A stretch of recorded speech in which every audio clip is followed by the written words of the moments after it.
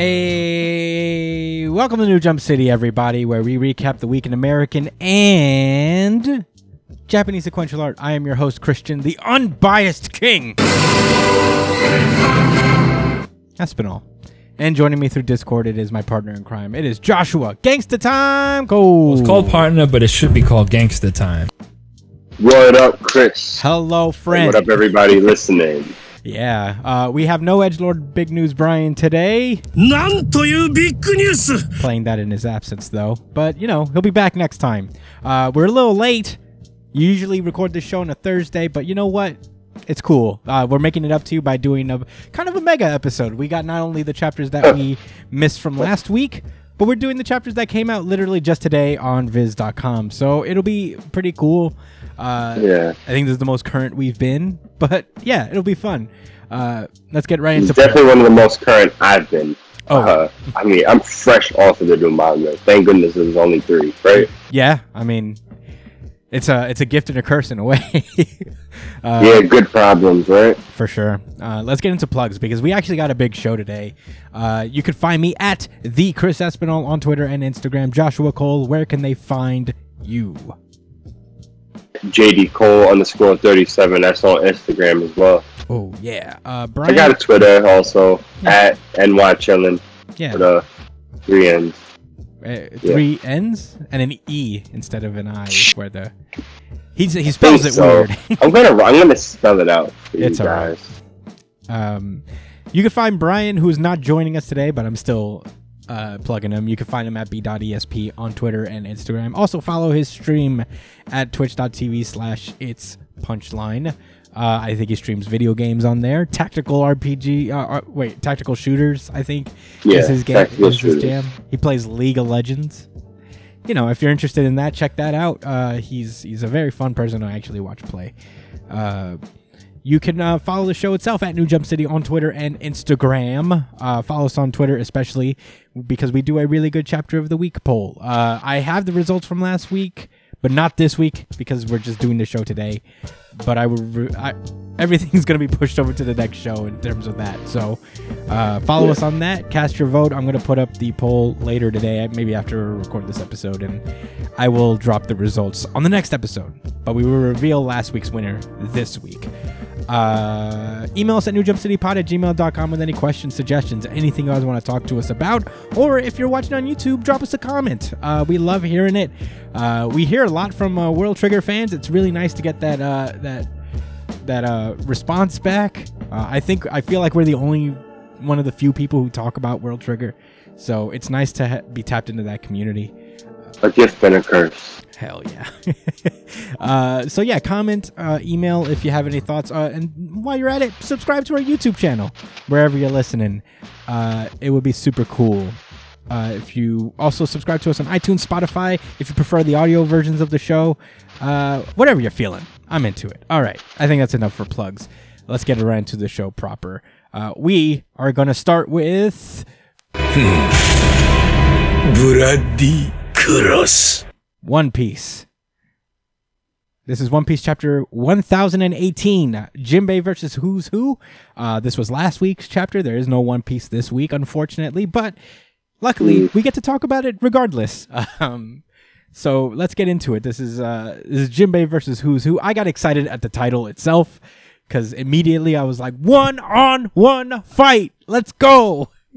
Yeah, pretty much. Yeah. So more of an exchange of information, but yeah.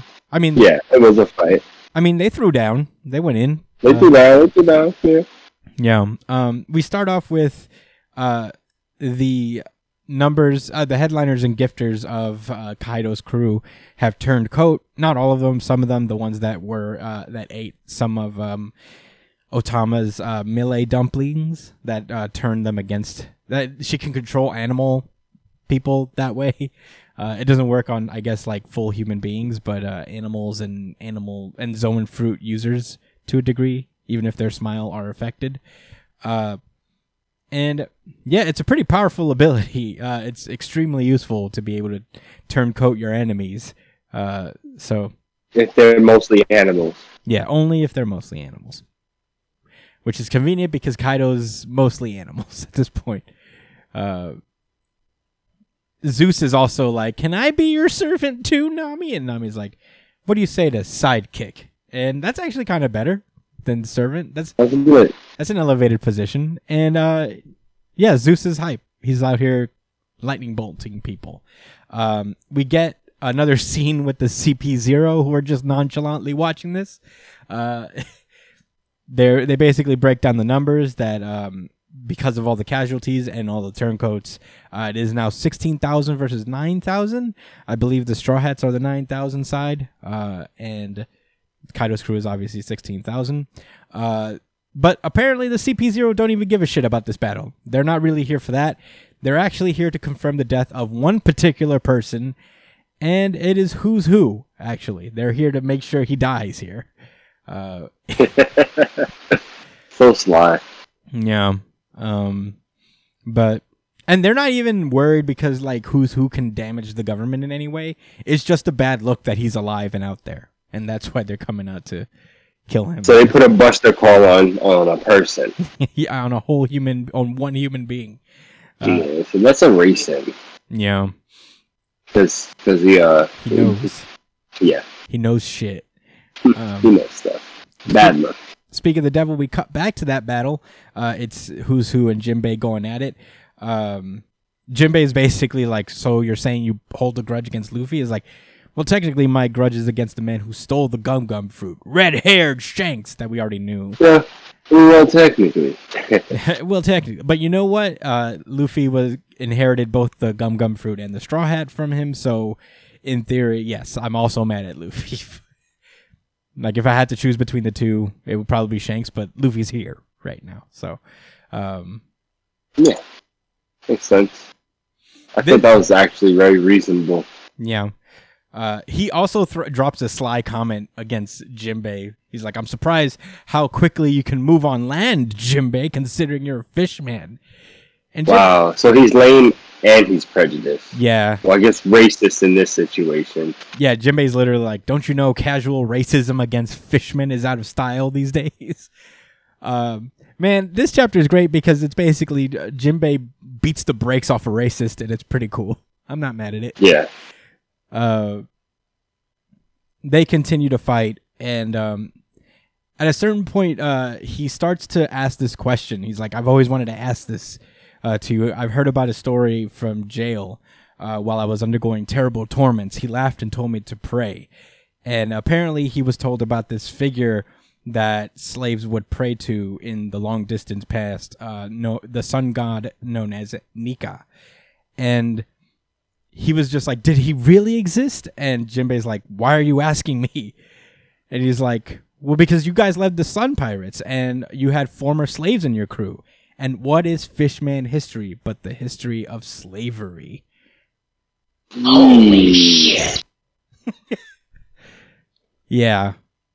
And Jinbei got that upset Jinbei. He did not enjoy that. So, you know, he Who's Who unleashes a barrage of attacks on Jinbei, and Jinbei fully armament hockeys up as he kind of just eats all of them. And Who's Who just keeps asking, like pressing the issues, just and he reveals that the prison guard who told him the story of Nika disappeared. And which led him to believe that even knowing about this figure is illegal to, like, or you could get disappeared for that shit. The government doesn't really look highly of people knowing about this guy. At some point after he continues to poke and prod, his finger just snaps and on the pure armament hockey of Jinbei, and Jinbei grabs him with he like gives him a shark grip, crushes his wrists kinda, and he says, I have nothing to say to the likes of you. And Who's Who tries to give him another like fang pistol, which are really strong. They eat through the ground and go through the floors, as we see throughout this chapter. Jinbei just eats it to the face. It doesn't really even do anything to him. He just takes it, and he loads up his Fishman Karate secret art. Secret art. Yeah. Who's Who tries to get away, but Jinbei caught him on his tail. He has him like stomped on his tail and prevented him from jumping away. And then he does his like 1 pound brick fist. And he's like, if you're going to run your mouth about history, unleashes his demon brick fist. And he says, be ready to wait for what you're stepping into first. As he, man. And Who's Who falls back. And I don't think he's defeated at this point, but he took a pretty gnarly hit there. And that's where the chapter ends. 2-page spread of Jinbei unleashing this attack and telling him to shut the fuck up, dude. I really like this chapter. I think like there's a lot. Obviously, the sun god character is very, very prominent. I feel like it's gonna be of major importance down the line. A lot of people are theorizing that he's Joy Boy himself. That like the sun god. Yeah, dude. Other people are saying that he knew Joy Boy in the same way that like Noland knew Calgara. I think that's the prevailing theory, is that they're like an inversion of those two characters from Skypiea. You know, like the Noland the liar, the big dude, and Calgara from Jaya. That they're inversions of each other in that way. I feel, obviously, 1,018 chapters in, Oda's still dropping just fresh plot points, I guess, to follow down the line. It was. I was like, wow, this is something brand new. And it did immediately make me think about Joy Boy as well. Mm-hmm. But it also made me think, like, maybe this guy's right. Maybe it did have something to do with, like, the fisherman. And maybe it was a fisherman that was on the crew. I don't know if Joy Boy was a pirate. I'm going to assume he was. Yeah. Or something. At least he was a guy at sea, and you know, guys at sea need a crew. Yeah. So maybe it's a situation like that. But if you don't mind, could you refresh me, and I guess anybody else listening, on the Skypiea lore with Nolan and that and what I forgot what you called it. Yeah. Calgara, I think. Calgara, yeah. No, yeah, that was the flashback story of Skypiea, in which we learned the story of an explorer known as Noland. He discovered Jaya, which was known to be a city of gold. There was just like so much gold there. The indigenous peoples were kind of like backwards in their ways of medicine and all this stuff, and they would just have these kind of like rituals of sacrifice and whatnot in order to ward off these plagues that they've been having. Obviously, it wasn't working, but Nolan, being a doctor at the time, healed like pretty much the whole village. It took him a while. Like there was a lot of like mistrust between Nolan and Calgara, but after Nolan he destroyed a holy land, because that was where their disease was coming from, is these rotted trees that were spreading these like pathogens in the air. Oh. So they had like a really big beef about that, but after Calgara actually realized that the trees is what they were killing, that was killing them, they kind of just they made up and they became really good friends. And Nolan left, promising to return to visit them again, but that's when they were shot up into Skypiea, and they never saw each other. From the guys. Right. So I guess like that's because if you look at the outline of Nika, he seems to be kind of like a more from way back in the day, like ancient times primitive wear, and I think that's kind of like maybe the parallel they're making. That's what I've heard some theories about that. I don't know. I think it's interesting because, and it does relate to Jinbei, because the Sun Pirates were, are obviously connected to the sun god. You could make that assumption. Sure. Fisher Tiger, like made the Sun Pirates. He was a former slave, and he kind of did the same thing Nika did. He rescued a bunch of slaves. He was a real life, I guess, incarnation of this legend known as Nika. And I don't know if the legend comes from him or he kind of took that legend to heart and made crafted his pirate crew after that model. But yeah, I mean, obviously there's a lot of lore here. We're getting a lot of endgame type threads popping up, and Nika's, I think, obviously one of them. Maybe he is one of the natives from that island that was destroyed long ago. in the Void Century. I'm sure that one of that group of people, that race of people, is going to be prominent at one point or another. Maybe this man is the Sun God, is one of the representatives of that island. I keep saying it's Kaido, it's Joy Boy, who knows? But that's one of them. So one last thing, on my mind, it could just be the way he drew it, but it almost seems as if he used Emperor's Haki. Who did? When? The lightning Jinbei bolts? in his attack. Yeah, by the lightning bolts? Yeah, so there's two reasons why. Mm-hmm. At first, the first thing I noticed was the lightning bolts, which I feel like you could write off. Like, sometimes that happens, and it's not so mighty and huge, you know what I'm saying? Like, yeah, like how when Kaido was fighting the Luffy or whatever. However, he does stop his fist before hitting him, and I see I don't know if that's people yelling stop in the background, but it looks like, I don't know. No, it's his fist stopping for sure. Okay. And yes, it's very Ryusei Haki. Yeah. So, and yeah, he could very well have Emperor's Haki. Emperor's Haki isn't necessarily constricted to captains, and Jinbei was a captain at some point. He certainly was. I mean, he's very wise and regal anyway. You know what I mean? Emperor's Haki is a weird thing.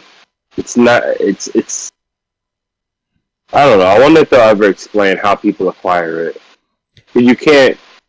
Well, in theory, everyone has Haki to a degree. Like every single person, but only some people have more of an affinity towards it. Some people have an affinity towards Emperor's Haki. Specifically, I think Emperor's Haki itself is more rare than armament or observation. I think anybody could game those two, but Emperor's Haki is a little more exclusive. And there's obviously a mystery behind what Haki is, and that's probably also going to be a thing down the line. But yeah, I think it makes sense that Jinbei would have it, and it's not like he's like same level as Luffy-esque or Kaido, where he's destroying things maybe to that same degree. Maybe there's like also varying degrees of the mastery of Emperor's Haki. But yeah. In any case, I love this chapter. This was really cool. Newest member of the crew gets his first one-on-one fight first. I appreciate that. This probably isn't going to be the end. I think this is just like a cool moment, middle of the road. I don't know how many chapters they'll really focus on the Straw Hats individuals battle. Maybe they'll get 2 at a time, which I don't mind at all. But I'm very excited for what comes next. It was sad to have it off today, because I wanted to see what happens next. But we'll be back next week with One Piece. Very excited. Do you have any thoughts before we move on to our next series? No, that's it. Hell yeah. Very excited. Hell yeah. Let's do it.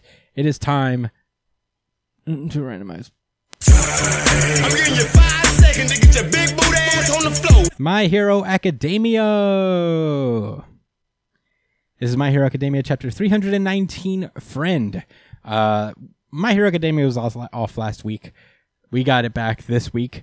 This chapter, last we left off, Midoriya was kind of getting overwhelmed after being in a battle with against civilians, essentially, and he's not trying to hurt nobody, so he was like falling back to figure out how he's going to get out of this one when Bakugo came in and saved him. And this entire chapter is basically explaining how that came to be.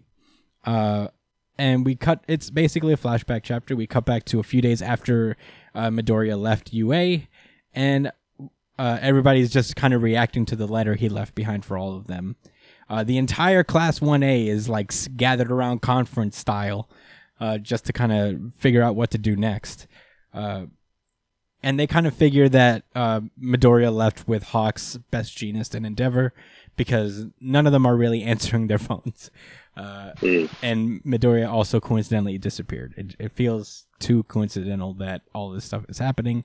So, they think that's what's going on. And Bakugo, knowing Midoriya better than anybody, he knows that Midoriya is taking it all on his shoulders, and there's no way that he wouldn't be able to resist tiring himself out and killing himself to save everyone else. So they basically are asking, like, what are we going to do now? How are we going to get in touch with to confirm this? And Uraraka stands up and he's like, Endeavor's a UA alum, right? Then let's force the issue. And a few days later, Endeavor is approached by the entirety of Class 1A. And the principal's like, sorry, man, I heard the children out, and you know what? They were very determined to have this meeting with you, so I'm always open to change based on the facts. I'm like, you go, principal. Helping out the kids. Unless it's a sinister plan because he's a betrayer. Oh my god, it would be heartless if he's the betrayer at this point. He's like, yeah, listen to the kids. Yeah. Where's me to Riyadh again? I mean, I think he would know. Oh, you don't know? Okay, I'll just bring him back, yeah. Yeah. Bring him back. Don't worry about it. We got the shield. Yeah, get my... barrier. Yeah. Yeah. Don't worry. So I can get my little mouse hands on. We'll be alright. We'll be alright. So... Nah. They basically... Like, Shoto comes up first. He's like, why are you ignoring me? We said we'd stop Toya together. And he's like, Shoto... Your willingness alone means the world to me. And he just like is like, bullshit. I mean, like, it doesn't matter to me. I have to do shit. You know? Well, he said that like that meant like that was supposed to like make him feel better. Like, I don't give a fuck about your feelings. We just got cool, Dad. Yeah. Right. Don't get too comfortable now. So yeah, he asked him straight up. He's like, you're letting Deku operate with you and All Might, aren't you? And Endeavor just kind of stays shut, and from there, you know, the silence says everything. So Bakugo really explains the situation where he's like, yeah, in any other situation, it was the right move, but you don't know how absolutely wild Deku is. He's going to fucking kill himself trying to make things right if you don't let us help him. And Endeavor kind of just like pulls out his phone. On purpose, he kind of just like allows the kids to steal the phone. And yeah, they all come together. They basically take it and they're like, Midoriya is our friend and we can't very well be expected to go smiling into the future knowing that our friend is walking this thorny path alone. And a cool little page where they're all gathered together. Endeavor's trying to talk him out of it, but he knows this entire time he knows that he can't stop them.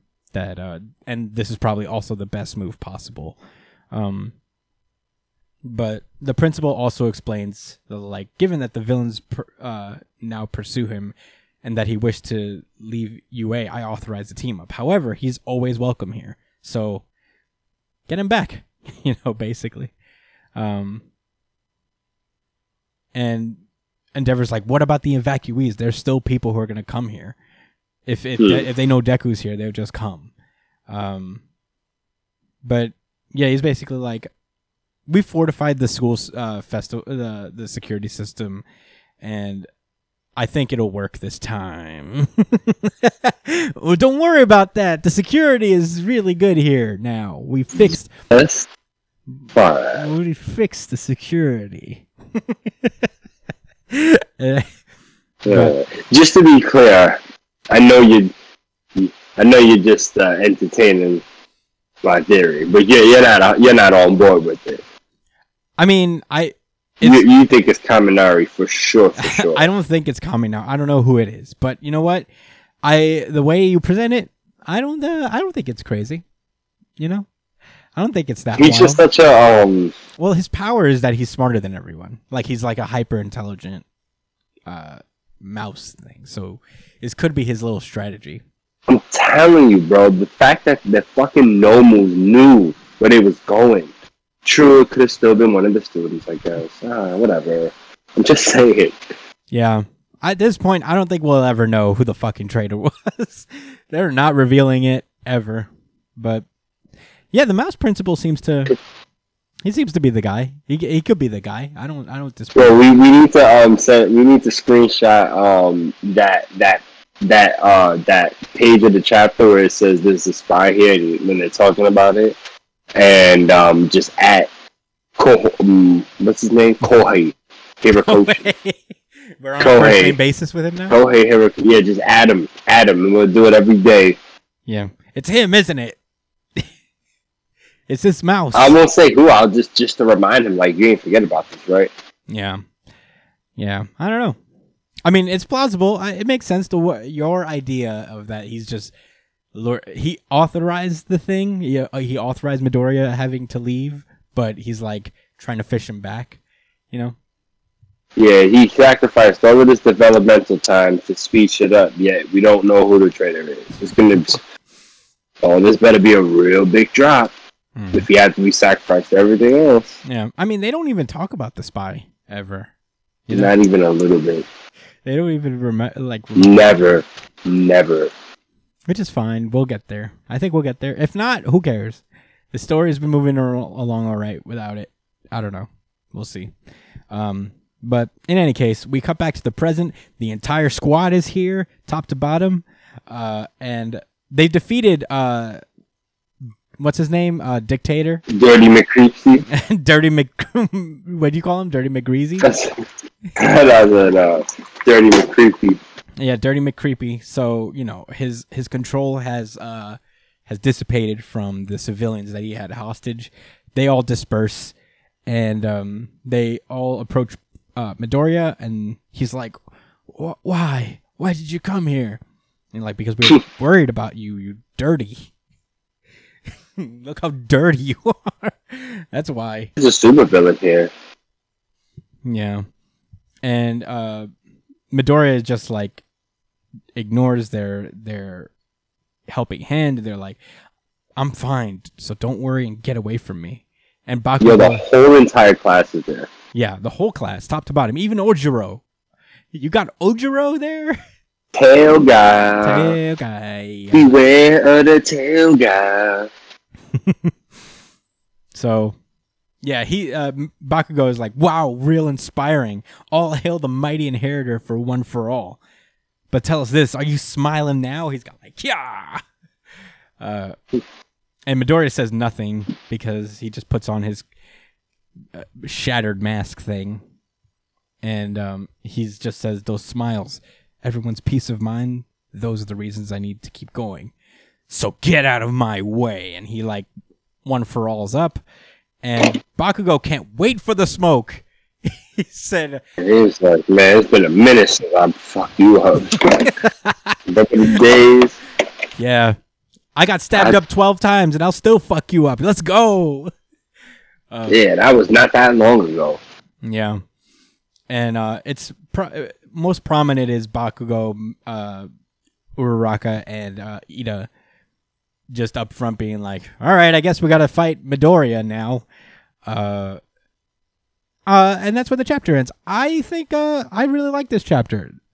By the way, this is Brian's really good chapter of the week. Certified RGC. Certified RGC. Certified RGC.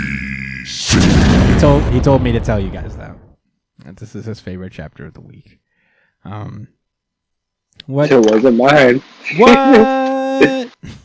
Am I being facetious?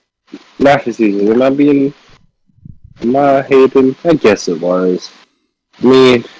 Well, tell me what you not think. Much happened. Tell me what you think. We'll talk through our feelings and we'll see where we are at the end. What are you thinking about this chapter? I know you just read this, kinda, so Yeah, it's kind of cycling in your mind. But let us know what do you think, Josh? What's on your mind, bud? What was your first impression reading this? You being completely honest, my first impression was, oh my god, if Brian was on this podcast, he was like, he would have said this is one of the greatest chapters he's ever read in his life. He says that every other week, honestly. I guess that's probably what led me to think that way. But that was my first initial response. Before I actually had feelings of my own about the chapter, I thought about how Brian would react to it. So, I don't know. I don't know if that's worth much. If that means anything to you? Anyone listening? Yeah. I mean, I don't know. If Brian were here right now, he'd definitely be like, This was amazing.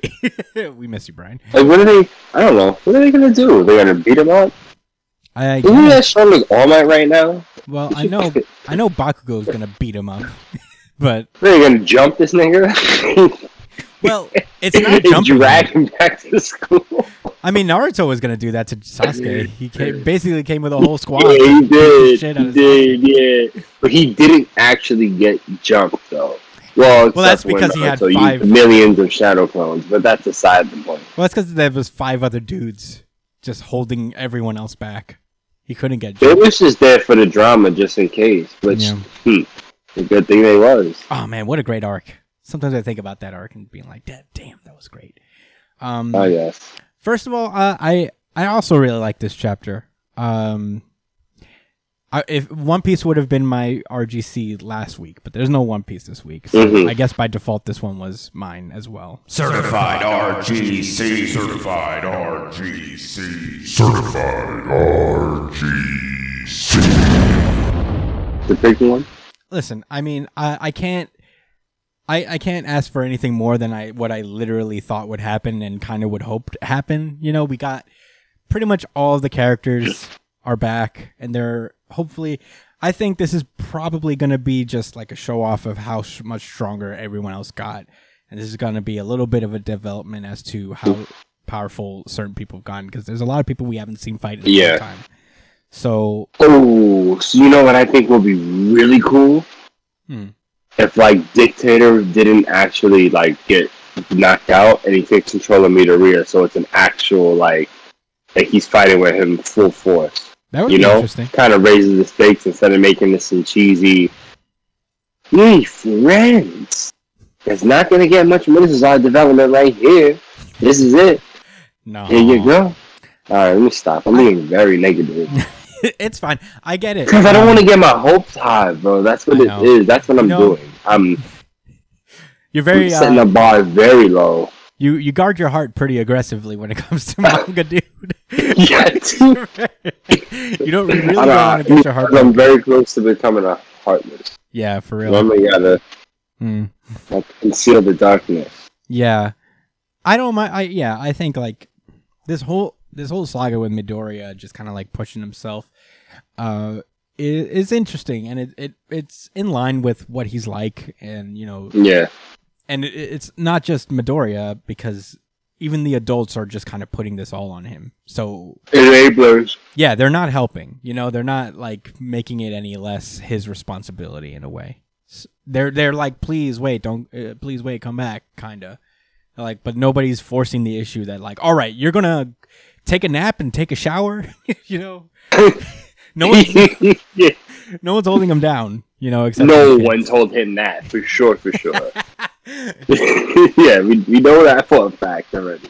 Yeah, but this is in line with his character. Like Midoriya unchecked is very much like this. You know, he always needed that. He's very much like Spider-Man in that way. Spider-Man, I don't think would have acted different. So, yeah, it all makes sense in line of his character. I'm very excited because a lot of the characters that are here, like it would probably be good to get Uraraka and Ida specifically, because they are Deku's first friends at UA, like for real. Like they're the original crew. They used to hang a lot. It's a nice little point of development for all 3 of them to kind of knock Midoriya back into his senses, and I don't mind. It would display some new powers. Maybe Ida has been pulling more of his mufflers out of his fucking shin. That was a dark moment. You remember that when you know why he remember when he had like the big mufflers now? It's because he just kept ripping them out and healing them and ripping them out again. Yeah. Yeah, but it's okay. It's not that dark. I mean, it's no. It's not that dark. It's just like, damn. Yeah. Yeah. Rough. Yeah. I'm into it. And hopefully we get to see a couple of other people do cool shit. I don't know. Maybe Tokoyami. Tokoyami being there is a little overkill already. Like, I don't know what Deku think he's going to be doing. He's fighting 20 people. It looks like 20 of the best students of UA. Ever. Yeah, pretty much. So, yeah, it's gonna be. That's why I'm hoping Dictator takes him over, so it kind of goes all out. because I'm sure he's going to be hard to handle. Yeah, I'm very into it though. Midori, My Hero Academia is pretty great, right? That's all I gotta say about it. You ready to move on, Josh? Yes, sir. All right, it's time to move on to our American comics now. Let's go! America! Fuck yeah! The X books. We have 4 this week, which is, I think, the most we've taken on in a single week. But I guess it'll be worth it. The first of which will be Children of the Atom, number 5. Last we left off with them, the Children of the Atom were taken by this evil science group, and they were gonna get evil scienced. Why? What? Why'd you say it like that? I don't know, but I don't remember their name. That's why. I don't remember what their deal Oh, is. fair enough. But I think they mentioned it. I guess. In any case, this issue centers around the Daycrawler / Nighty Night Crawler kid who basically went out to get the X-Men for help when the Children of the Atom were taken by Dr. Barrington and her army of U-Men. U-Men, yes, that's yeah. Okay, we're reading the same thing. Okay, all right. So yeah. Alternate title name: Exposed Part 2. Yeah. This is Exposed Part 2, essentially. They literally on this next page, I was like, I see. Yeah. I mean, it was already obvious, but they already put the nail in the coffin. Mm-hmm. This was putting the dirt over it and burying it and saying, don't ever bring it up again. That they might be... Yeah, and that they might be... Matter of fact, don't bring these guys up again at all, because after the next... Anyway, let me actually put that far ahead. Well, we'll get this there. This is kind of a burial. Yeah. All right. Well, the X-Men are here to save these children. There's a big battle scene where everybody gets to fight alongside their counterparts versus the U-Men. It's kind of nice. It's like a little like... Nice. Yeah. I mean, we like this character, so it's kind of nice to see them, fight alongside their heroes. They save the day. It's pretty fast. Like, it's a big battle scene. And their battle ends with Cyclops being like, all right, so let's get to the point. You're humans. We're not mad that, you wanted to be mutants and you posed as kind of mutants. It's fine. But, now that there's Kamala's law that'll apply to you, the government's not really keen on teenage superheroes right now. So, it's pretty dangerous for you to do that. It's dangerous enough for mutants because we kind of have to be this way. But don't do this. Go home. And fall back. You fall back. And the kids are all gathered out in one of the kids' houses. They're kind of like, I guess, making up whenever they need to make up, and just kind of talking about the events. And they're getting together, being like, "All right, well, we got the cease and desist order from Krakoa. I guess we should figure out what exactly we're gonna do from there." Got a C and D. Yeah. So. Yeah. So what to do? Yeah, everybody's like, I guess we gotta stop. And Jay and Marvel guy are like, nah, fuck them. We could do whatever we want. Fuck that. Carmen's like, I don't know, man. Maybe we should take a break because we have so many cards stacked against us with the government not really liking us right now, liking teenage superheroes or whatever, and the X-Men don't want us, so maybe we should... And they're still kind of in high school. Yeah, we're still high school children.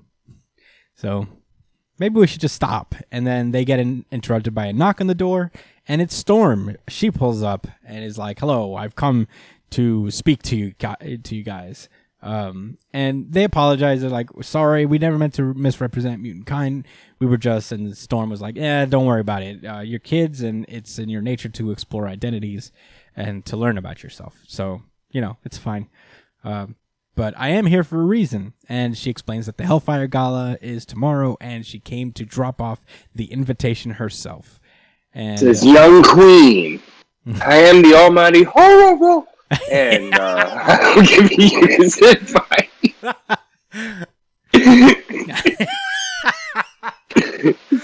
it's like you look at this panel, bro.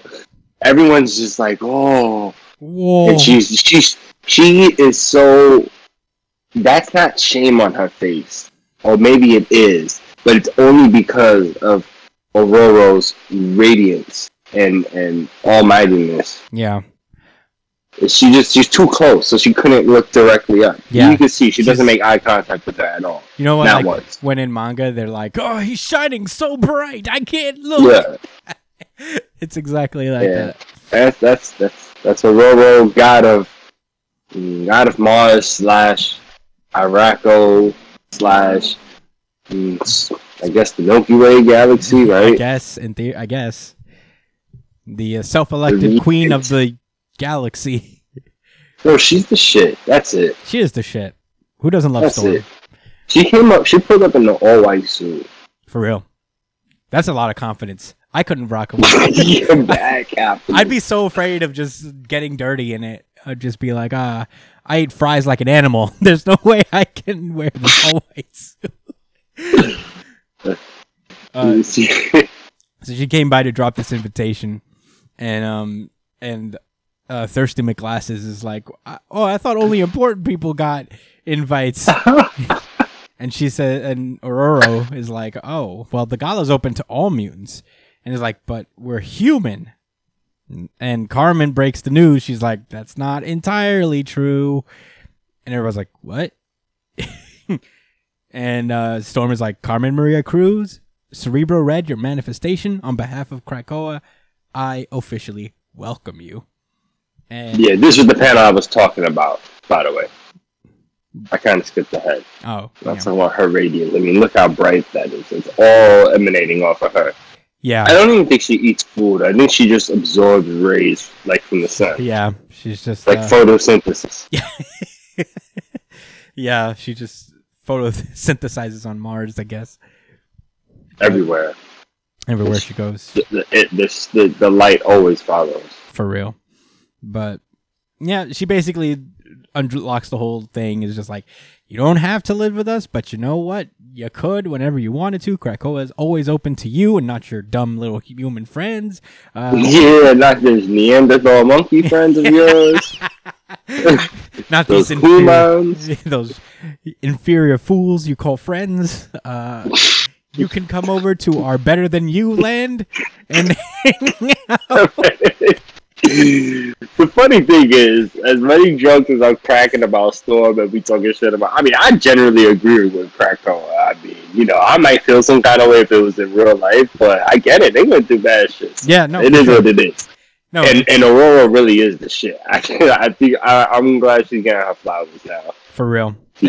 No, it is funny how she's just like talking to her like the others haven't been wanting to be mutants forever, and they're just. She's like, okay, we'll fall back, I guess. All right, that's cool for you, Carmen. Yeah. You know how Smash Brothers when you lose and your character's like clapping, yeah, in the background. All the other four are just like, yeah, great job, cool. Thirsty McGlasses looks happy, but I know inside she wants to like punch a wall. Smoldering.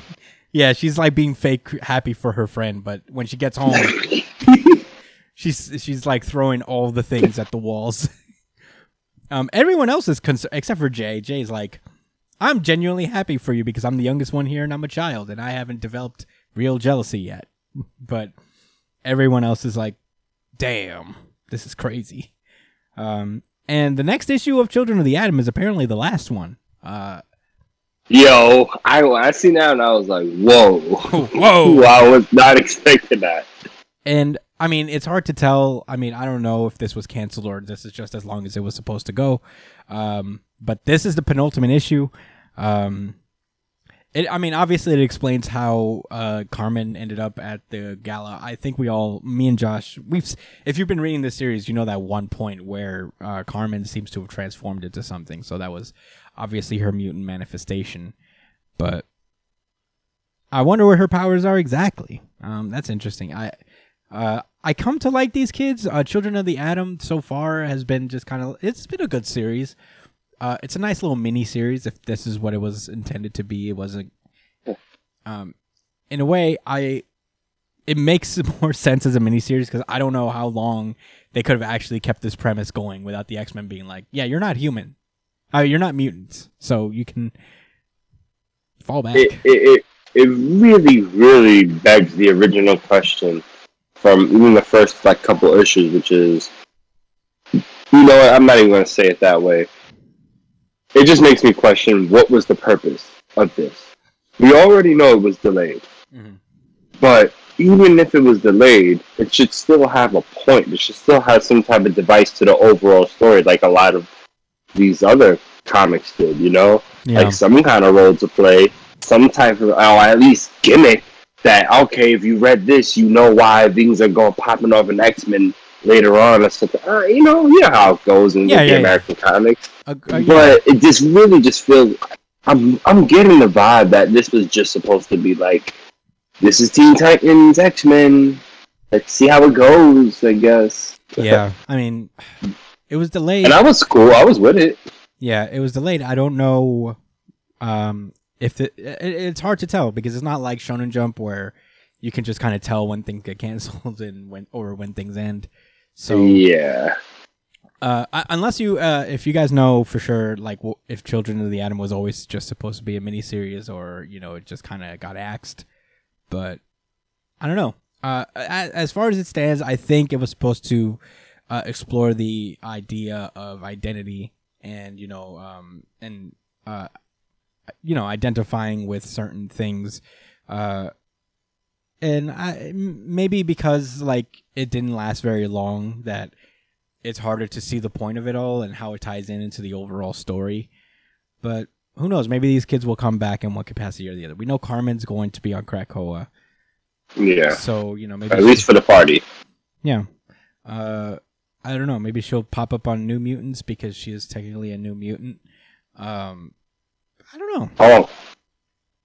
Yeah. I don't know the point of this, but I guess we'll find out down the line. In any case, we're another X book down. My wallet's pretty happy about it. In all honesty, my wallet's like, yeah, goodbye. But Children of the Atom was a fun little read. We'll give more of a post-mortem on it when it completely ends next time we talk about it. But I guess we should move on to our next X book, which is Hellions number 13. Oh man, I know. Well, we're gonna wait. Let's wait till the end of the issue. Yeah, this was crazy. Like we're supposed to, if it's gonna happen. I'm not decided yet either. Yeah, it's hard. Okay, so this issue, last we left off with Hellions, it was the It's not X-Force.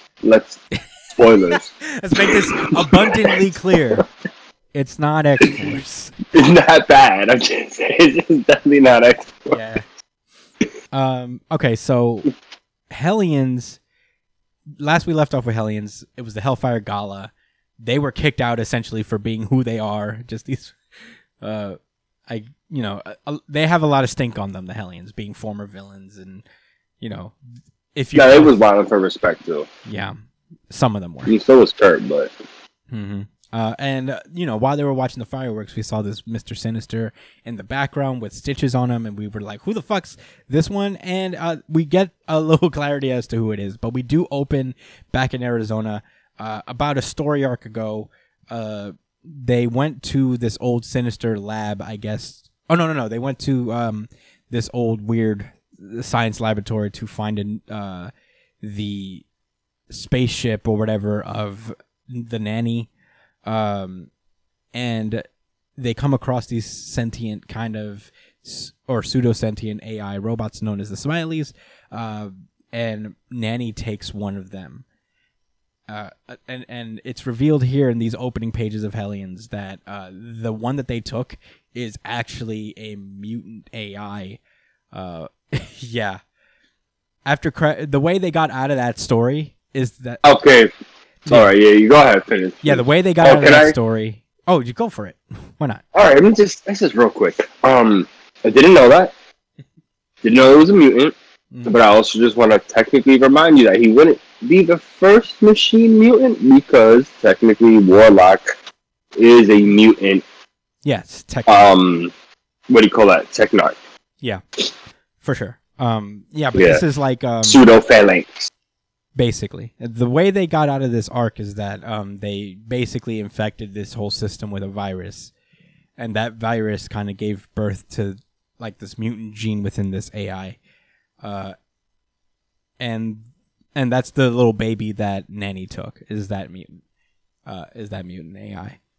So these hating scientist people were like, let's call our super guys, the Zeta team. Super racist.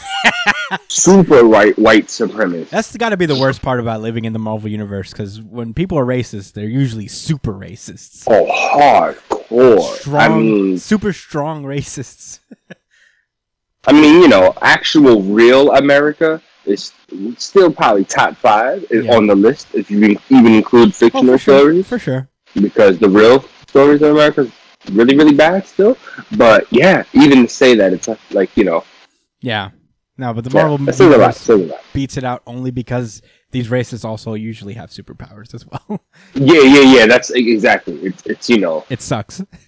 Yeah. But yeah, they're gonna go hunting for this mutant AI, so they're gonna be, I guess, the next villain group that the Hellions go after. So is it just me, or is this robot baby super adorable? You see the little grin? It's a little weird to me. Yeah. I'm not I'll tell you what, it's kind of adorable to me. I'm not like crazy about it. It still creeps me out a little bit. It's got too big. I think Nanny is the one that's more creepy than the fucking baby. It's like, what are your plans? What do you want with this fucking baby? You fucking robot egg. And they're just chilling. The Hellions are in the meanwhile while Nanny's taking care of this AI baby. They're just chilling, hanging out, riffing. Grey Crow tries to pull Kwannon inside and talk to her about this, but she's really kind of in a bit of a conundrum because she's kind of loyal to Mr. Sinister. He has something that she wants, so she has to do whatever he wants in order to get his daughter back, essentially. Or her daughter back, essentially. Yeah. And in order to do that, she's already had to do some shady shit for her team without them knowing. So she's trying to keep them at arm's length so she wouldn't have to continue to hurt them at one point or another. At the same time, Peter, the orphan maker, has found the AI baby, and Nanny goes off on him. He's just like, I wasn't. Yeah, she black. Yeah, she really just yells at him, and I feel bad for Orphan Maker's just like, I'm sorry, and she's just like, shut the fuck up, you stupid boy, and I'm like, oh man, it's rough. Orphan Maker's just crying in his metal suit.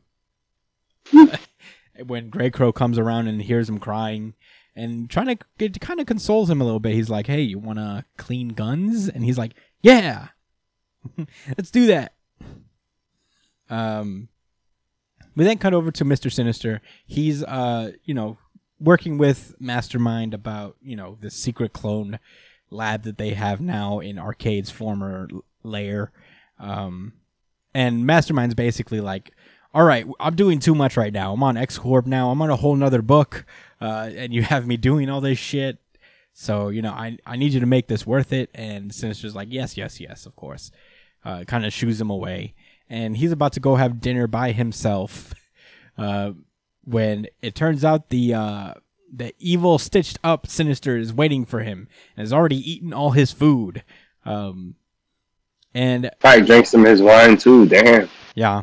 And this is where it's clarified. This is the Sinister that went off with the Hellions during Ten of Swords into Amenth in order to steal the 10 swords from the Arakan forces, but they failed miserably after running into the bad guy group led by Tarn the Uncaring, and that group ended up killing the Hellions, except for I think like most of them. Yeah, most of them. And this clone of Sinister was said to have died, but he turns out he survived, and he's here to confront Sinister on all the shit that he pulled there. And And as they start fighting, the Hellions just get called in to find out what's going on. And Sinister's like, "Oh, just in time." Clone Sinister's like, "Just in time, my Hellions. You don't remember me?" And yeah, obviously the Hellions actually don't remember how they died in that battle. So yeah, you're right. They did all die, but not all from Tauren. Yeah, some of them made it through, and then Sinister had the remaining people killed on Krakoa. Yeah, he shiced them pretty hard. Yeah, it was pretty fucked up. But yeah, he's like, the other Hellions are actually kind of confused. The ones that died were killed by that Sinister, are kind of like, what the fuck happened? And main Sinister is like, okay, I sent you all to the Otherworld with a clone, and you all died, and I hate that. But how is it that this clone survived? What betrayal allowed him to escape? And Clone Sinister is like, ha, I never escaped. No one escapes. And this is when, oh my god. Okay, so main Sinister's like, what? And he's like, I'm here at the pleasure of my master, sent to prepare the way for Tauren. My master. Yeah.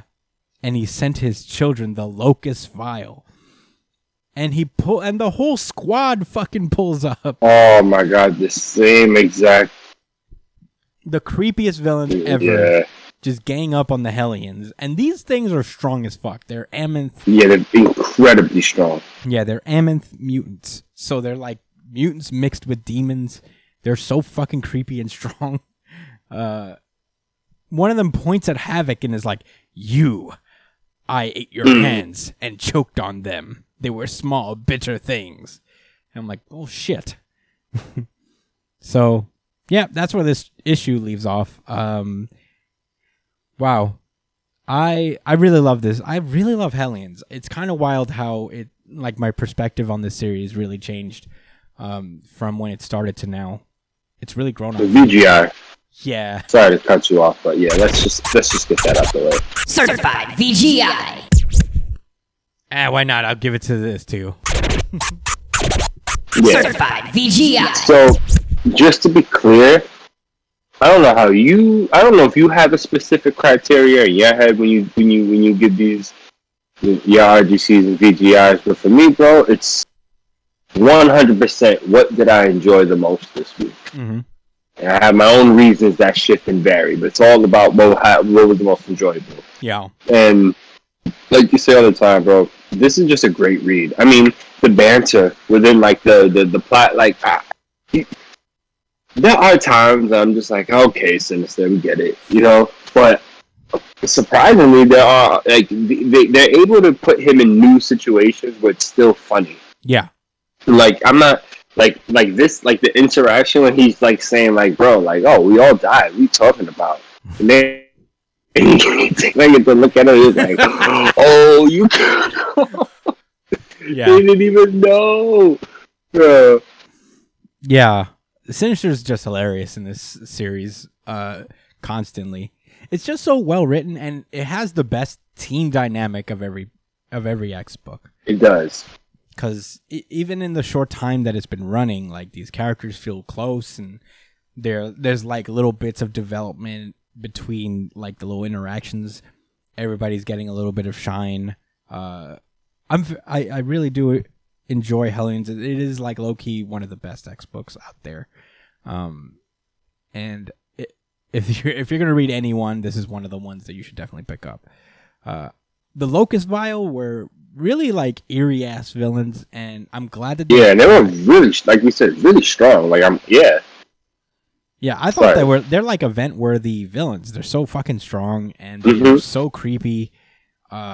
It's really cool that the Hellions are gonna have an opportunity to fight against them, and it's not gonna be like manga specifically where everybody gets their battle against the Locust Vial. That would be lit though. But you know what? I think it's still gonna be entertaining because these characters are so weirdly realized for as early as this series has been going. I'm invested in everything that's going on. We're at this is the 13th issue of it. Mm-hmm. Very interesting. Yeah, compared to certain series that have been going for like 20. like close to 30 now. It's like, wow, it's interesting, huh? I thought Hellions was one of the first, but you're right. First, there was Fallen Angels came before this. Yeah, Fallen Angels, New Mutants, X-Force. They all came before Hellions, but yeah, Hellions is a great read. It's just entertaining. I think that's the thing. It's just entertaining. It's just a fun read. I never get bored by the dialogue. It's really fun, but that's all I got to say about it. I guess we should move on to our next X-Books. X-Force number 21. And we start off kind of with a fresh new arc. The X-Force gets a bit of an alert from Sage that some kind of weird chemical waste plant has blown up and is having an effect on the sea life. So at some point, it's going to come and affect Krakoa. So the the X-Force are there to just kind of like stop that before it gets out of hand. We cut to this beach near the nuclear facility. A mutant killer whale comes to attack them, but they are saved by what looks to be the Man-Thing, but a different looking Man-Thing. Interesting.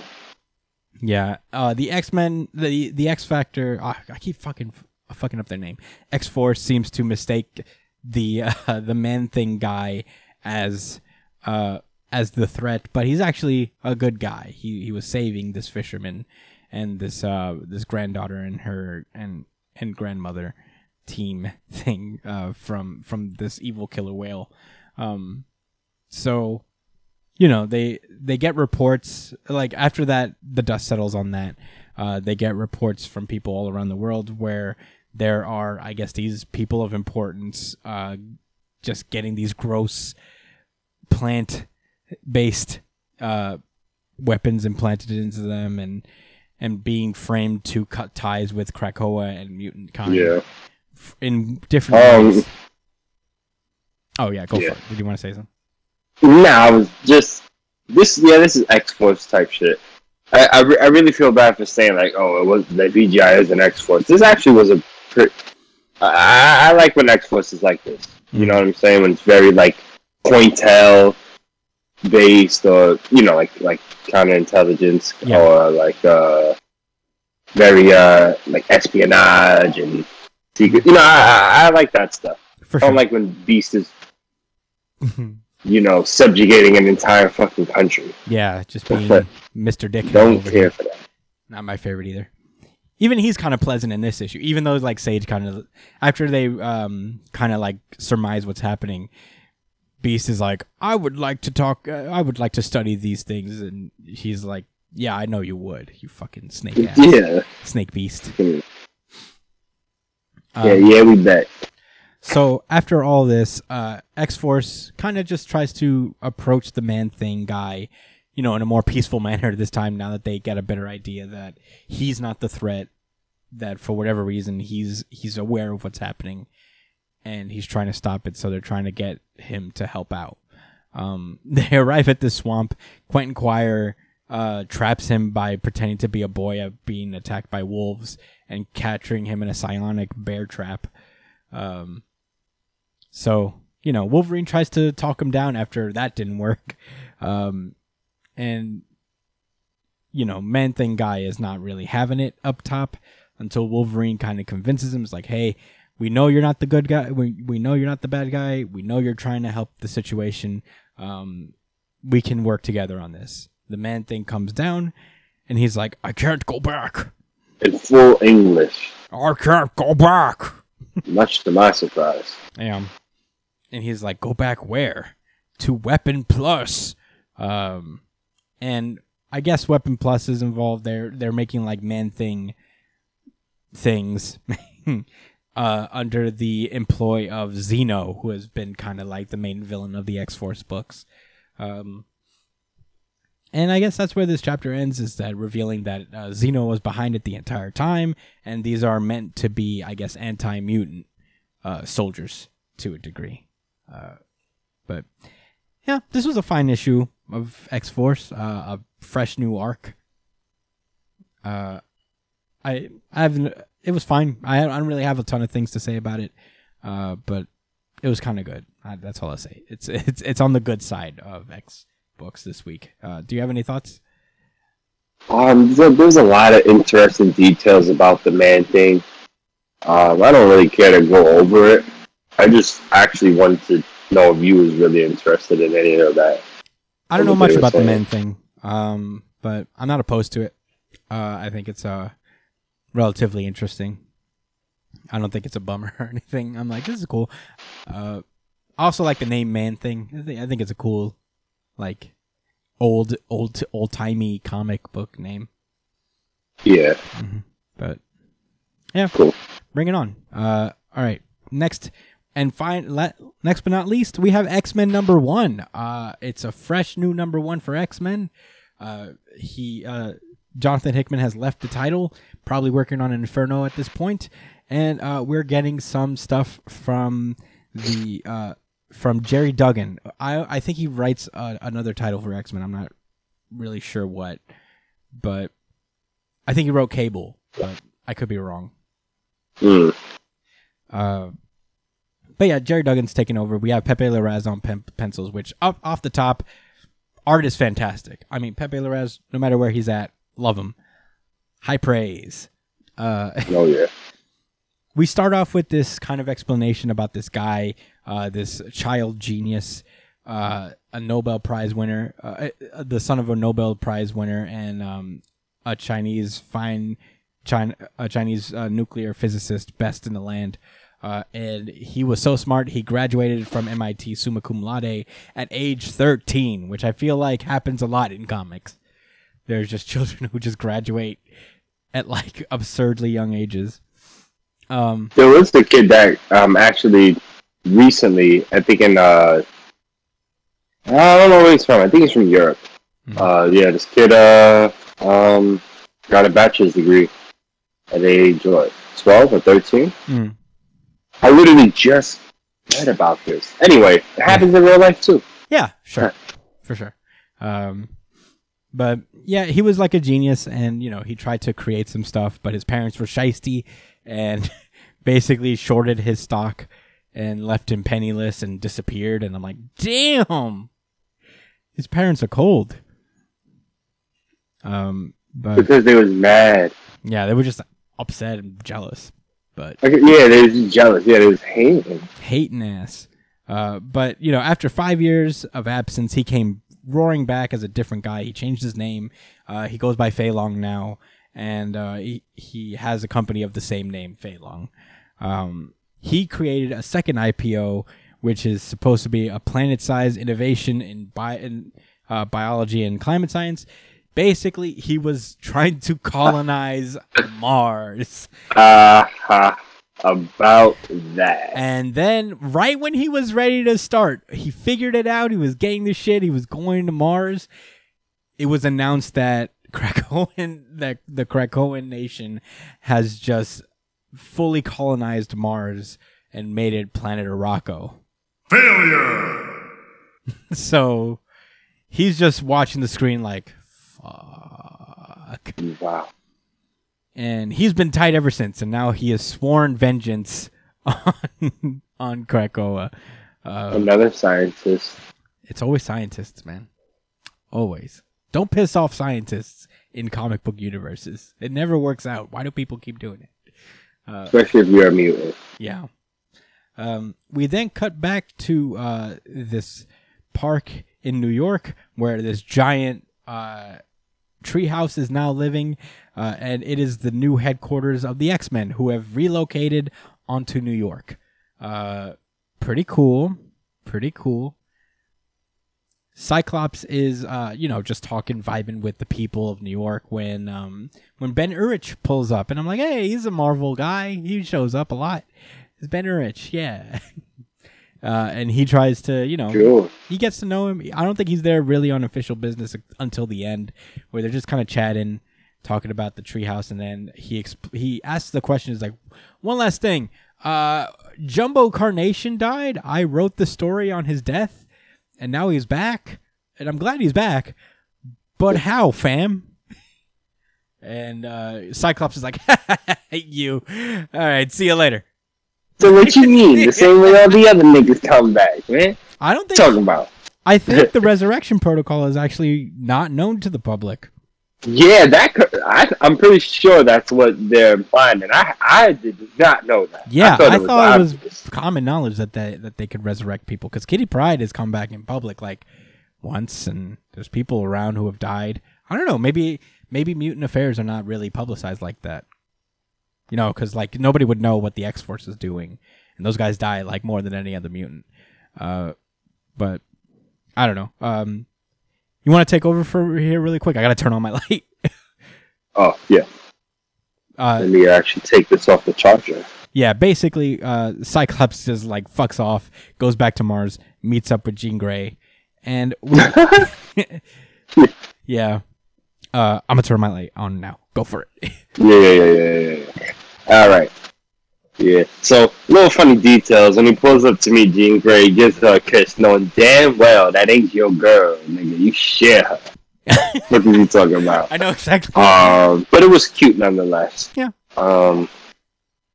Also, I talked a lot of shit about that. No, I didn't talk a lot of shit. I wasn't very excited about the X-Men team, but then I was reminded in this panel that Synch is part of the team. So is the female Wolverine, and I was like, you know what? I could dig this team, man. This was, this is a cool little squad. But they're just breaking down the treehouse, like their new little building.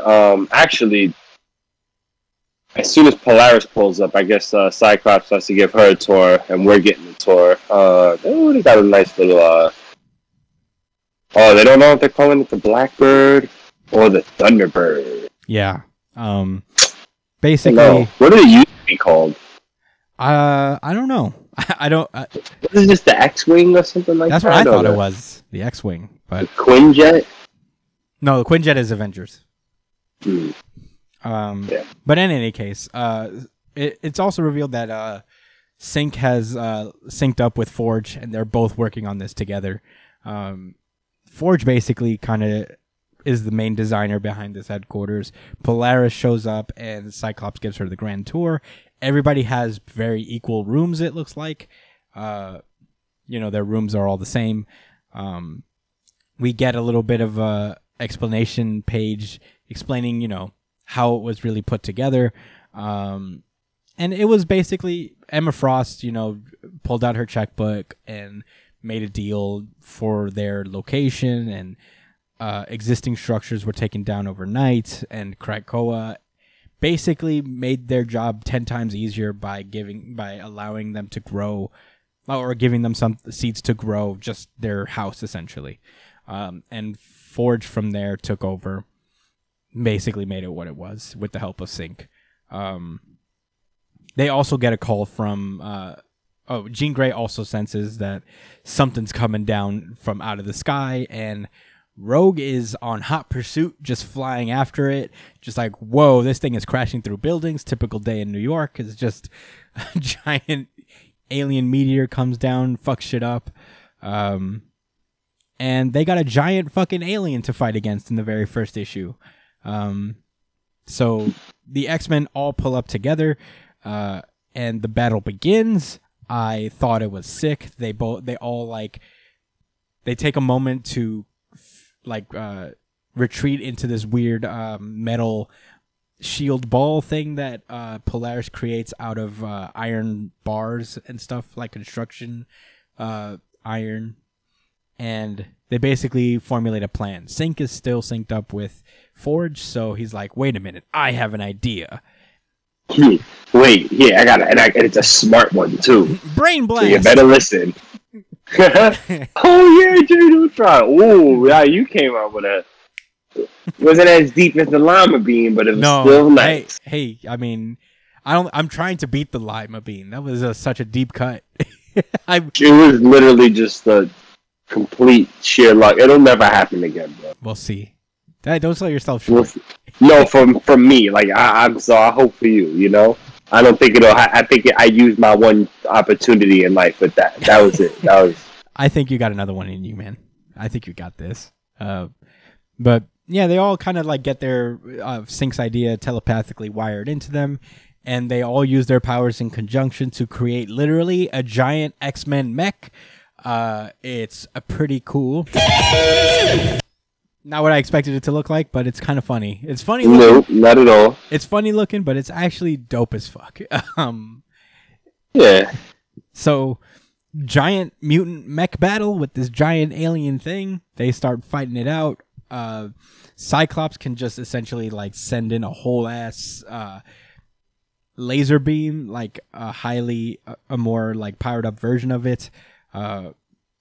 The fight just continues. It's a cool fight. I mean, it's hard to they create an opening for Wolverine to just shoot out and slash this fucking thing from the inside. And during the meantime, Jean Grey gets a call from Captain America and the Avengers and the Thing and the Fantastic Four, and they're like, "We're on our way to back you up."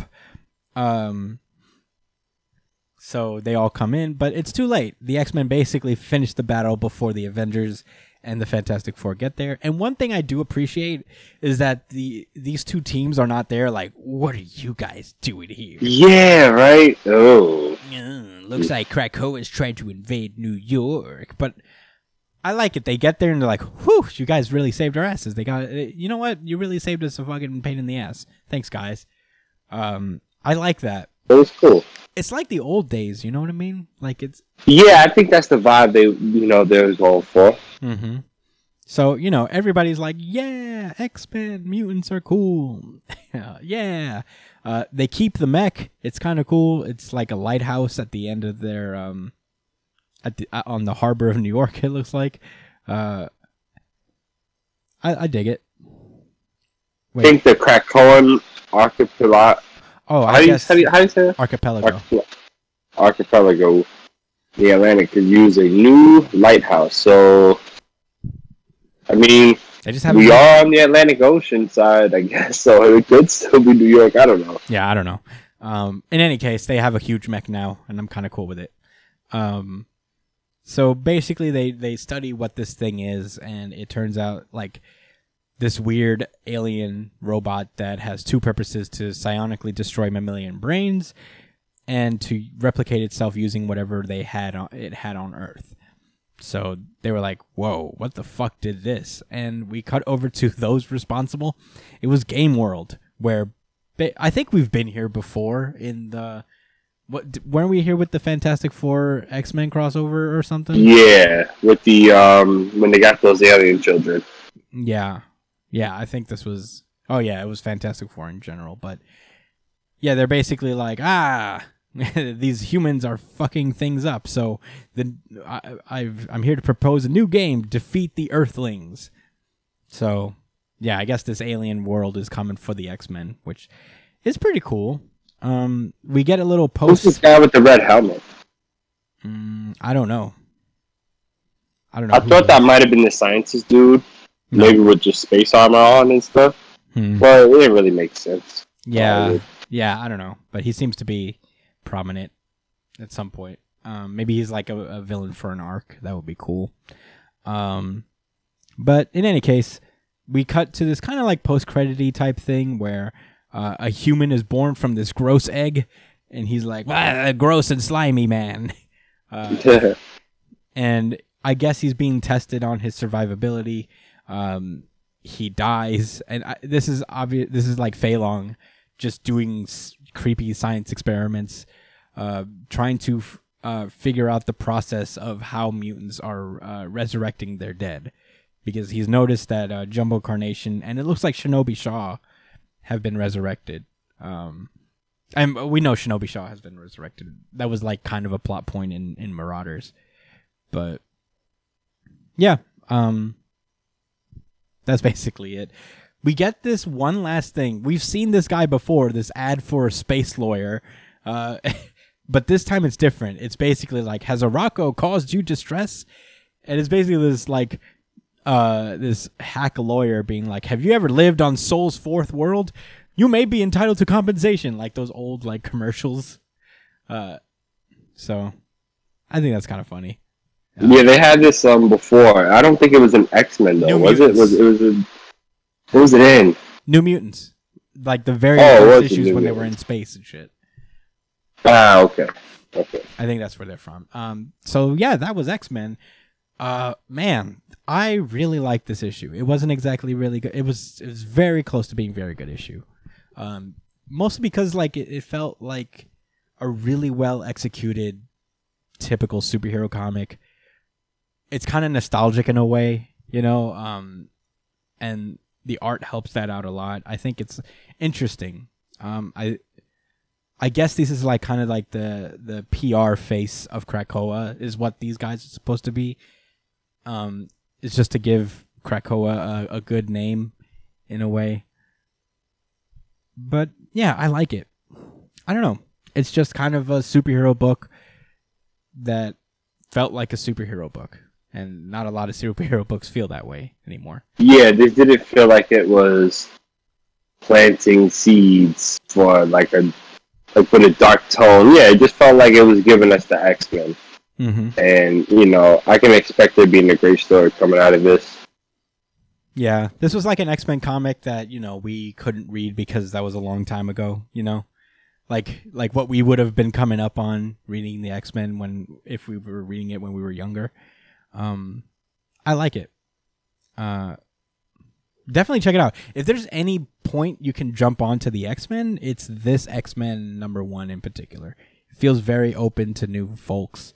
All you really need to know is that these X-Men were specifically elected by the Krakoans to be, I guess, the superhero representation for the country.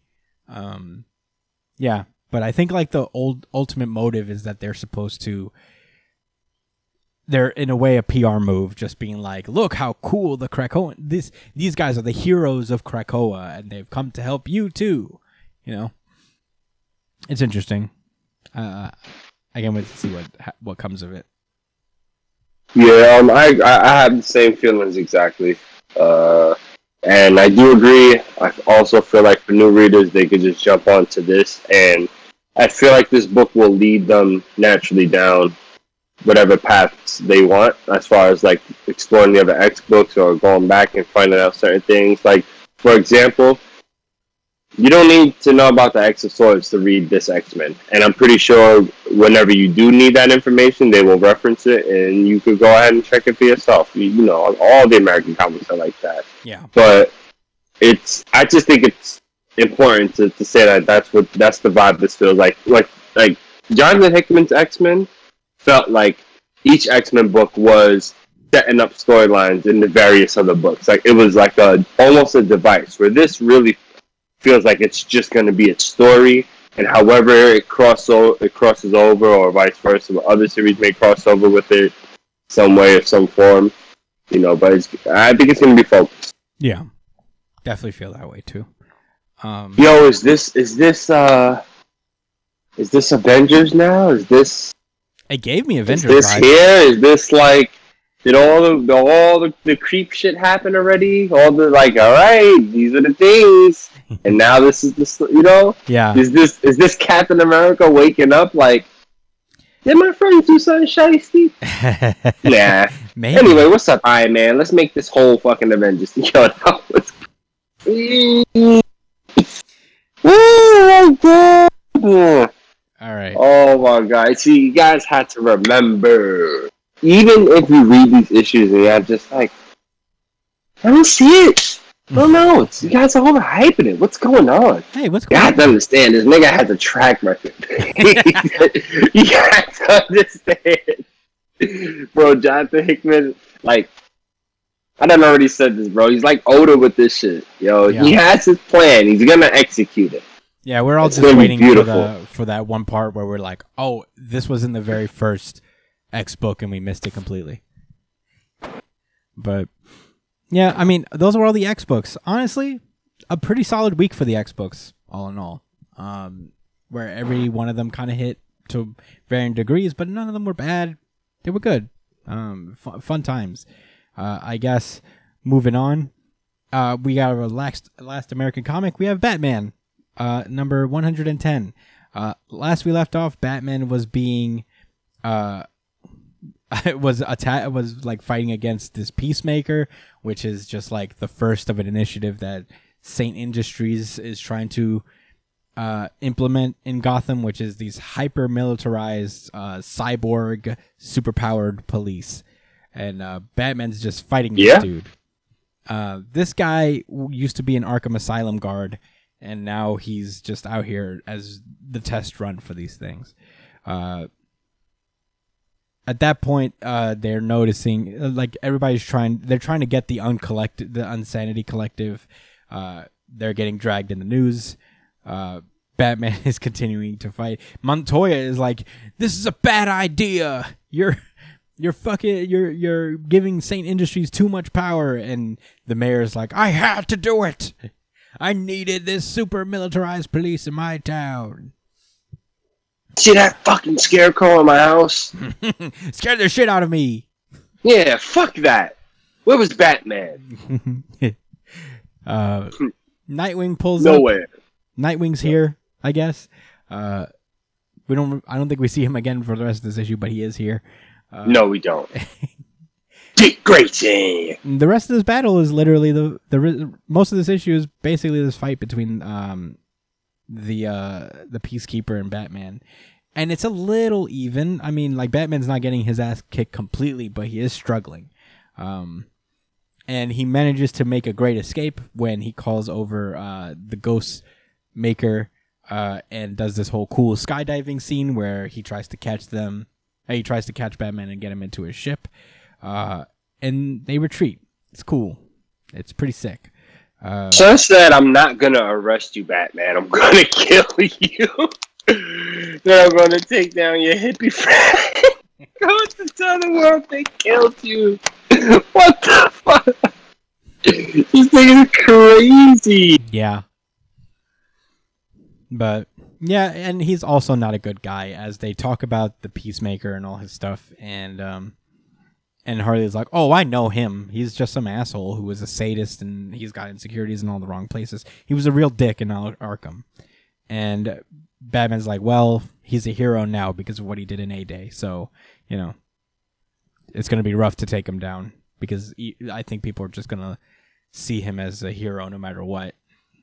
And meanwhile, in the Unsanity Collective, everybody's trying to get their shit and go, but that's when they're intercepted by the Peacekeepers. And the Unsanity Collective Miracle Molly girl, she surrenders immediately. She's like, "I surrender. We all will. Squeak is just a kid. We won't resist. We won't resist arrest." And Peacekeeper is just like, "We're getting met with armed resistance. Is it cool if we use lethal force to take down the terrorists known as the Unsanity Collective?" And Saint is like, "Yes, request granted." And that's where the issue ends. Yeah, this was another good one, man. Batman's been great. And on top of that, another great art book. On top of that. Yeah, this is a compelling story and great art. This is, it's Batman. You got to do it right. Right. I was just thinking about this earlier. Like, I was reading through the pictures, reading through the comic, and I was like, man, I've been reading Batman for a minute. Mm-hmm. Mad different stories, and I know, like, niggas' grandfathers was reading Batman too. So, like, damn, man, they've been making stories with this guy for a long time. But it just reminds me that it's not really about this man, but what, the characters represent. Yeah. So that's why they're able to keep telling these stories with these same characters, because these are tried and true stories and points to be made. Mm-hmm. Yeah. I mean, I don't know. It's been a good read, honestly. I really enjoyed this issue. This run of Batman's been consistently good for a long time, and I think it's because DC actually puts all their resources into Batman. Like, the best people usually get Batman. So I'm pretty stoked about it. If you haven't been reading this run of Batman, James Tynion, I think he is actually a disciple of Scott Snyder. So, so it only makes sense that he understands Batman in a good way as well. But that's all I got to say about Batman. You ready to move on, Josh? Yeah. Then let's move back into our manga. Bad bitch from Tokyo. Black Clover. We got 2 chapters of Black Clover today because we're covering both chapters from last week and this week. And we're starting with last week's chapter 298, Transient Life.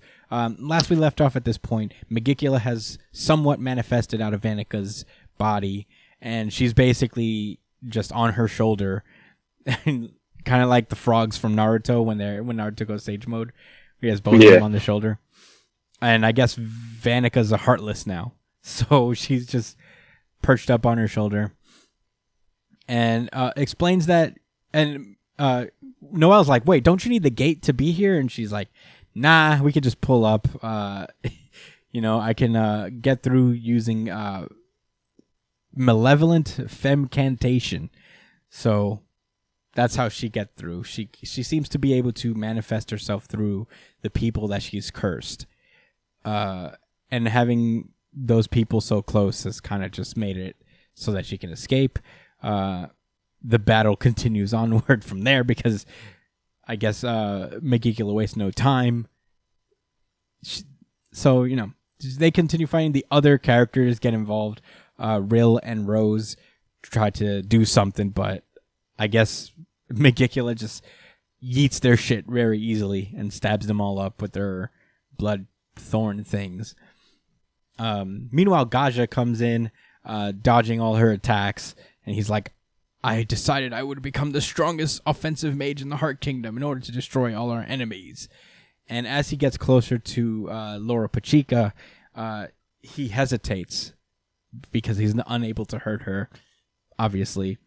And she takes the advantage and stabs him through the gut, and that doesn't look great at all. So at that point, Noelle's spirit dive came undone. She separates from Undine. Yikes. And Megicula's like, "You lose." And I'm like, damn, what happens next? Luckily, we have that. And that's where we move on to that's where we move on to chapter 299. Next week is 300. 299, The Sound of the End.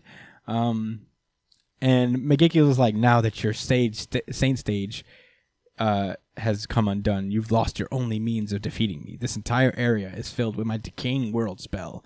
No one can come save you. Fucking loser." Gaja's still alive, despite the fact that he has a full ass hand through his belly. And that's where he's like, "This won't hurt. Forgive me, Laura Pachica." And he uses his lightning magic, Pulsaranta. And it stuns her body so he can do things. And he gets a little flashback to how, he got cursed and attacked by Megicula's attack. He couldn't stop. And that's where he got the scar, is from Megicula itself. So, makes sense. That explains everything. And he returns to Laura Pachica like, no apology could ever be enough. I am no longer fit to be a spirit guardian. And Laura Pachica's like, agreed. And he's like, no, I'm still alive. I'm here because of you, Gaja. And Gaja's like, "It's not enough." And no, I failed. Punish me. Please. Punish me. Please get the spiked paddle.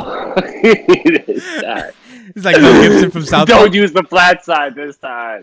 he's like Mel Gibson from South Park. Was like, "My nipples, they hurt.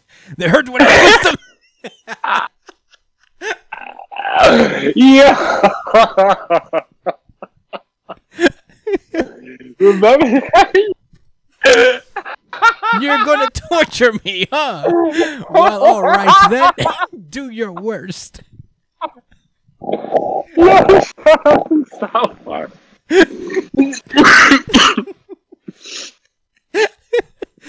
Oh, man. Oh my god. So after I guess that Gaja still is like, I really am unfit to be a spirit guardian. More than anything, I wanted to protect you. So I will destroy the devil who caused all this. And he goes straight for Megicula. And you think he's going to use a Chidori because he's like got the rune going. He's like, yeah, my he got you in his hand and the spike like, ooh. But it's actually just a beam. It's a big lightning beam. Ultimate lightning magic. Apocalypra Astranzua. Whatever, man. It's a lot of work. You could have just made this big... Apocalypra Astrauza. Oh, wow. Look at you. You did it. I'm proud of you. So he's just like dead in her face, just like, ah! And Megicula's like, whoa, decaying world can't completely erase it. And she gets like, I guess, obliterated. It looks like as a straight line just goes through. Noelle gets closer to Gaja, and she notices that he's just standing there, just fucking scorched, man. He's like a cinder at this point, all burnt up. Well, I guess it's because of the decaying world curse. But we do get a silhouette of this winged beast. So I guess it's to be assumed that Megicula is totally fine. Totally fine. I would say maybe this thing just forced her to really manifest prematurely. So, you know, it's kind of like the same thing as Ishiki from Boruto, where he's just like... Yeah, in a somewhat weakened state because he wasn't supposed to mature at this fast at this point. So maybe that's the thing, and that'll allow Noelle to be strong enough to defeat her at this point. Which would be cool. I mean, this is supposed to be Noelle's fight anyway, so it would be... Yeah. It wouldn't be right if Gaja just came in and is just like, now I'm worthy. Right. And as you said earlier, they already gave that to Magna. It's yeah, no more tertiary C/D list characters getting more shine. It's only B and above from here on out. But yeah, those are the Black Clover chapters. Last week, Black Clover won really good chapter of the week audience poll. Certified RGC. Certified RGC. Certified RGC. Do I get it considering One Piece also came out last week? Sure. Why not? But hey, last chapter wasn't so bad. In any case, this chapter was cool. These two chapters were cool. They were cool. They were cool. That's what I'll say. Yeah, they were cool. They were cool. Yeah, Black Clover's never not cool. It's just like, all right, this is good. But in any case, that's all I got to say about Black Clover. It was a fun couple of reads. This chapter this week was pretty good as well. I imagine it probably would have won really good chapter of the week audience poll as well. But who knows? Probably. In any case, I suppose we should move on to our next series. It's time to move on, I guess. Bloody Cross. Undead Unluck. We have two chapters of this as well, starting with Undead Unluck Chapter 70, Spring. We start off in this private jet because the Union got it like that. They just have a big-ass jet to themselves. And they're kind of discussing how they're going to get back Fuko, who has recently surrendered herself to the Under group. And they don't know what to do. Andy's just silent, thinking to himself what the next move is. We cut over to Under, and they're talking about taking out Spring. Spring has already reached phase 2 and is making cherry blossoms bloom all over Tokyo and drinking heavily. Which, I mean, pretty chill, I guess. I mean, right? Honestly, compared to the other UMAs, what's wrong with this guy? Yeah, the Autumn was this nasty beetle thing that was, slashing people open and eating the storybooks? No. They turn it. It was weird. It turns people into books. And then I guess it eats them. So he was murdered. Yes. I guess right. I would imagine if you turn someone into a book, they'd be dead. Yeah, you're not living anymore. And then he eats it. So, I mean, even if you were for some reason a sentient book, you're dead. Right? Yeah. So, right? Asshole. Right. Winter was just next, right? Winter, you already know. He No one likes winter anyway. Yeah, fuck. Yeah, complete asshole is gonna kill everything on the planet. So, Summer was a big bomb centipede. Yeah, he was gonna blow shit up, right? Probably kill a lot of people. Major asshole as well. Spring's just vibing. But Spring, pretty chill. Cool guy. He said he's drinking heavily at this point. Like, was that supposed to be a warning? Like, oh man, yeah, get lit. Yeah. So Billy just turns over to the Stitches guy and is like, launch the nuke, and he's like, hell yeah. And Fuko is like, did you say nuke? You can't be serious. What about the people of Tokyo? And Billy is just like, it's only 10 million. And I'm not from Tokyo, nigga. He said it's just 10 million people. Who cares? Oh my god! And that is fucking crazy. Like, why? That's really sensitive. The manga art is really I don't know, man. Kind of cut deep there. Yeah. You would think that he would know better, but I don't know. Yeah. We get revealed that the Stitches guy, his negation is undecrease. And I'm like, what does that even mean? What is that? Undecreased, meaning more. No. Oh, you never run out. I guess. Never run out. You know, never decrease, undecrease. I guess, but I mean, well, it's a negate, right? It's the negate, not to add on. Yeah. So instead of looking at it like, oh, he continuously replenishes. Or, you know what I'm saying? He just never runs out. I think that's the best way to look at it. I mean, we'll obviously get how it works later on. But, yeah, he sends a nuke over. Spring peeps this nuke and is like, how uncouth, trying to interrupt my spring cherry blossom viewing, aren't you? Well, I've got some time before the booze kicks in, so before it does... Spring look how he's holding a yak right now. So I think it's swagged out, yo. Dude, Spring rules. Babe, you see the yak? Yeah. He's like, and he pulls out dice, and I was like, what is he gonna? He's gonna play dice right now. He's like, he's about to shoot some dice. He says, "If I get blown up, if I win, I take the nuke."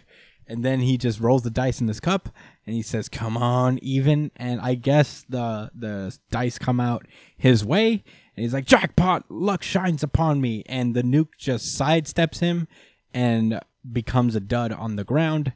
It does not detonate. So everybody's Andy's like, "This is it." I'm pretty sure what happened was the result of shaking those dice-shaped artifacts. And apparently he's a UMA who can use artifacts. So at that point, Andy puts together, is like, okay, Fuko's the only thing that could beat this guy. And we cut over to Billy, who's like, damn. I see. Well, no harm, no foul, I guess. Almost genocide. And basically they figure that the dice have a lot to do with luck. You know, it's a luck artifact, so they're going to have to defeat it with, obviously, Fuko, who is the unluck negator.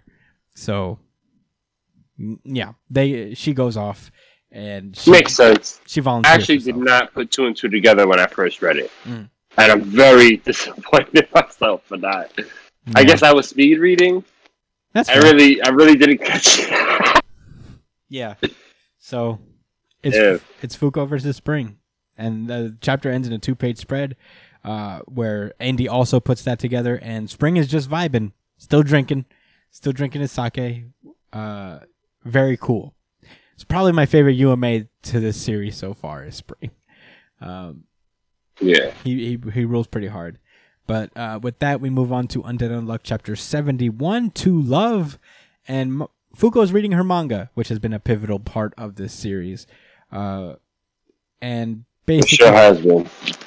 She's basically explaining that she's reading this manga so that she can love Spring, learn to love Spring, and thus deliver stronger strokes of unluck. And she's basically like, you can't fall in love with the UMA, and she's like, you never know. I could probably fall in love with him. I fell in love with Andy, and he's he's a corpse. He's 50,000 times my senior. Let's not rehash. Yo, we went in on these niggas. I tell you, on the run back, just listening to that shit, I was like, oh my god. We still love the series. But in any case, she asked Latla, what do you think love is? Because she assumes like the rest of us. She's like, well, you're far more experienced. Like you and Rip are like together, right? And she's like, nah, we're not together. He's a partner. He's a friend more than a lover. And yeah, they're just not together. And basically, Fuko thanks her for protecting her from the undecree sky way back when she first got to Under. And yeah, things go down. They're about to start moving, and we realize the way they stay mobile is that they seem to summon this giant killer whale that moves their headquarters around underwater. Pretty unique, I guess. It's pretty wild, honestly. And that was pretty cool. He's a giant orca UMA. So is he the UMA?